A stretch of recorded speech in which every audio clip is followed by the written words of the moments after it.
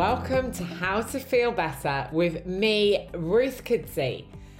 How you feel better is an inside job, and we're going to be delving into ways that you can enhance the way that you feel about yourself and lead a happier and more fulfilling life. I'm Ruth Kudzi, a Master Certified Coach, best-selling author and coach trainer, and I'm delighted to have you here. What are you really, really good at? Today, we are going to be delving into strengths and a strengths-based approach. It's the way that I like to lead. It's the way that I like to support people as well in coaching by really helping people drill down and dial down on what they're good at, rather than, I think, what many of us learned at school, focusing on those areas that we need to improve. So, in terms of looking at our strengths and looking at what we're good at, where do we start? We all know that we've been in interviews and we've been asked, what would you say that you really excel at? And sometimes it can be really difficult to know. And one of the reasons it can be really difficult to know is because naturally, most of us don't lean into our inner cheerleader. And we also don't realise what we're good at, because what we're good at tends to come more easily than those things that maybe we need to take time and struggle with. And I know that many of my clients who come to me for coaching are a bit stuck on, well, is this really a strength? Because again, through school and academia, many of us have thought that strengths are things that are academic. But actually, I believe that strengths are anything that we can do, and we can do in a way that comes easily, and we can do in a way that actually comparatively we are better at than others. And if you're thinking about strengths as an indicator of, and I'm just going to do the inverted commas, intelligence, and you're looking at something like Gardner's multiple intelligences, where they were looking at beyond the academic, they were looking at physical, they were looking at interpersonal, and they were looking at intrapersonal. It's a really nice frame for looking at what we're good at. So today, I'm going to be delving a little bit more into this about how you can help identify what you're good at, and how when you're building on what you're good at, you create super strengths.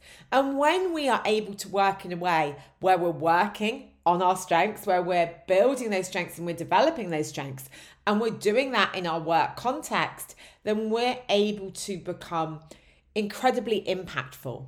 And I know that most of us want to make more impact. Most of us want to feel that what we're doing has a purpose and has a meaning. And if we're able to do that and we're playing to our strengths, it's all good. So one of the exercises that I do with people, which I think is really nicely linked to this, is I get people to write down 3 columns. And on those 3 columns, you can either do this in a work context or you can do this in a life context. You put, what do I love doing? What don't I mind doing? And what do I dislike doing? And then fill those 3 columns with everything. So for me, what do I love doing? I love teaching. I love training. I love coaching. What don't I mind doing? I actually don't mind doing emails. I don't mind doing admin. I don't have a strong opinion either way. What do I dislike doing? Oh my gosh, too many things to mention. Tidying. Really don't like doing that. But lots of things I could put in that box. But when we do this, just have a look at the percentage of time that you spend in each box. And the ideal is that we're spending about 80% of our time in the love box. So think about what you can actively do to move things out of the dislike box, out of the don't mind box, and do more of what you love. And I would say that if you're working, this is about thinking about maybe those conversations that you might have with your manager around what you're doing. It's something that we have done quite a bit of work on internally at Optimus recently, really helping people to identify those areas that they do love and also those areas that they don't like, because my ideal is having people who are happy at work. And I know that if we do more of what we love, we tend to be happier. So when you're looking at that, you might also want to be thinking about, okay, on this list, what can I control and what can't I control? What can I easily move? What are those quick wins that are going to have a win for me in terms of my well-being, my productivity and my performance? And those are the ones that I'd focus on first. But how does what you love link to your strengths? Well, this goes back to a book by Gay Hendricks called The Big Leap, which is a great book. And in that book, he talks about this thing called the zone of genius. And when we're in the zone of genius, we are not only doing what we are good at, we're also doing what we love. And there tends to be a correlation. Now, of course, we can love things that we're not very good at. But I'd love you to look at that list of love and think, okay, where are those things on this list that I not only love doing, but I know that I'm actually really good at? Those are your zone of genius, and some other flags there so you can identify it. When we're in our zone of genius, we're inspired by doing the thing. When we're in our zone of genius, time doesn't really seem to be as important. We're engaged, we're absorbed, we're not distracted. And often, this is also when we're playing to our strengths. We can also be in our zone of excellence, which is when we're really good at things, but we might not have that same level of enjoyment and excitement.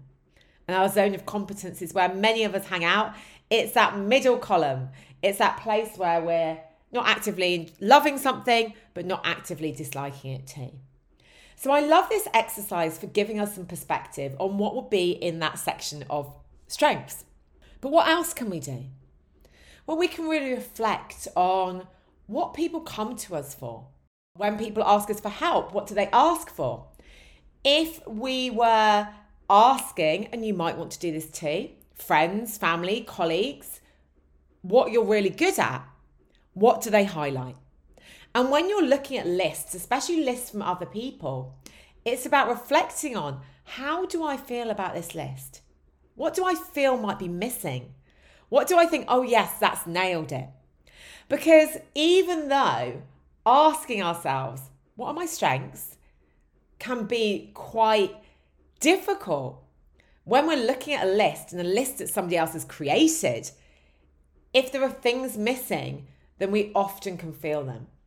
And maybe it's things that we want to be. And this is a really interesting distinction as well, because we can be conditioned to believe that certain strengths are more favourable than others. So we're working really, really hard because we believe that to be successful, we need to be a certain way. And what I would say is that isn't really the case. That when we are really thinking about who we are, the more that we can play to those areas that we're naturally good at, where we've got that engagement, where we've got that enjoyment, the more that we can actually stand out. And this does take courage. And it definitely takes courage if maybe our strengths are things that are not traditionally seen as strengths. I'm just going to dig into that a bit deeper. So this episode was also inspired by the fact that we're doing a team coaching exercise as a team. And part of that is that we're doing a strength scope assessment. And I did my assessment. And I'm very aware about what can be helpful and what can be unhelpful. And all of our strengths can be overdone. And my top strength was empathy. And that sounds great. You know, I'm a coach, I'm a trainer, I'm a teacher, you know, and I actually am a very empathetic person. You know, I understand, I put myself in other people's shoes. Even when people have, you know, said the worst things about me or wronged me, I still always look at things from other people's perspectives. I still seek to understand. But the thing is, it's not always helpful. Because, you know, as a leader, sometimes when I've been empathetic, when someone's been struggling, I have taken work away from them, maybe when I should have given more structured support. I have made excuses for people because I can understand what they're going for, rather than always treated people equitably and fairly. And I have taken on a lot from others rather than realised my boundaries. So doing this, it really made me reflect, not only knowing our strengths, but also knowing that sometimes these may limit us. Sometimes these may be unhelpful. So what I'd love you to do is spend some time reflecting on what are those things that really are unique about you. What are those strengths? What are those super strengths that you've got and that you'd like to develop further? Because we can all always develop and build. And where do you need to be aware of those things that maybe could be overdone? And what circumstances are they likely to be most overdone? And how can you reflect, get support, maybe change some of your responses so your strengths stay strengths, so you're not being overdone, and so you are able to be at your best for the most of time. I'd love to know if you're already at 80% playing to your strengths and loving what you do, and if you're not, how you're going to get there. Remember, like everything in life, it's a journey to becoming. It's a journey to mastery. I always think that none of us are the finished article, and that if we do decide consciously and intentionally to grow and build, that is where the real passion, success, and journey begins. I hope you've enjoyed this. Until next time. I hope that you've got some practical things that you can take away so that you can feel better. If you have enjoyed this episode, or if you've got any feedback at all for me, hop on over to Insta, find me at Ruth Kudsi, and drop me a message. I would be delighted to talk to you. Take care.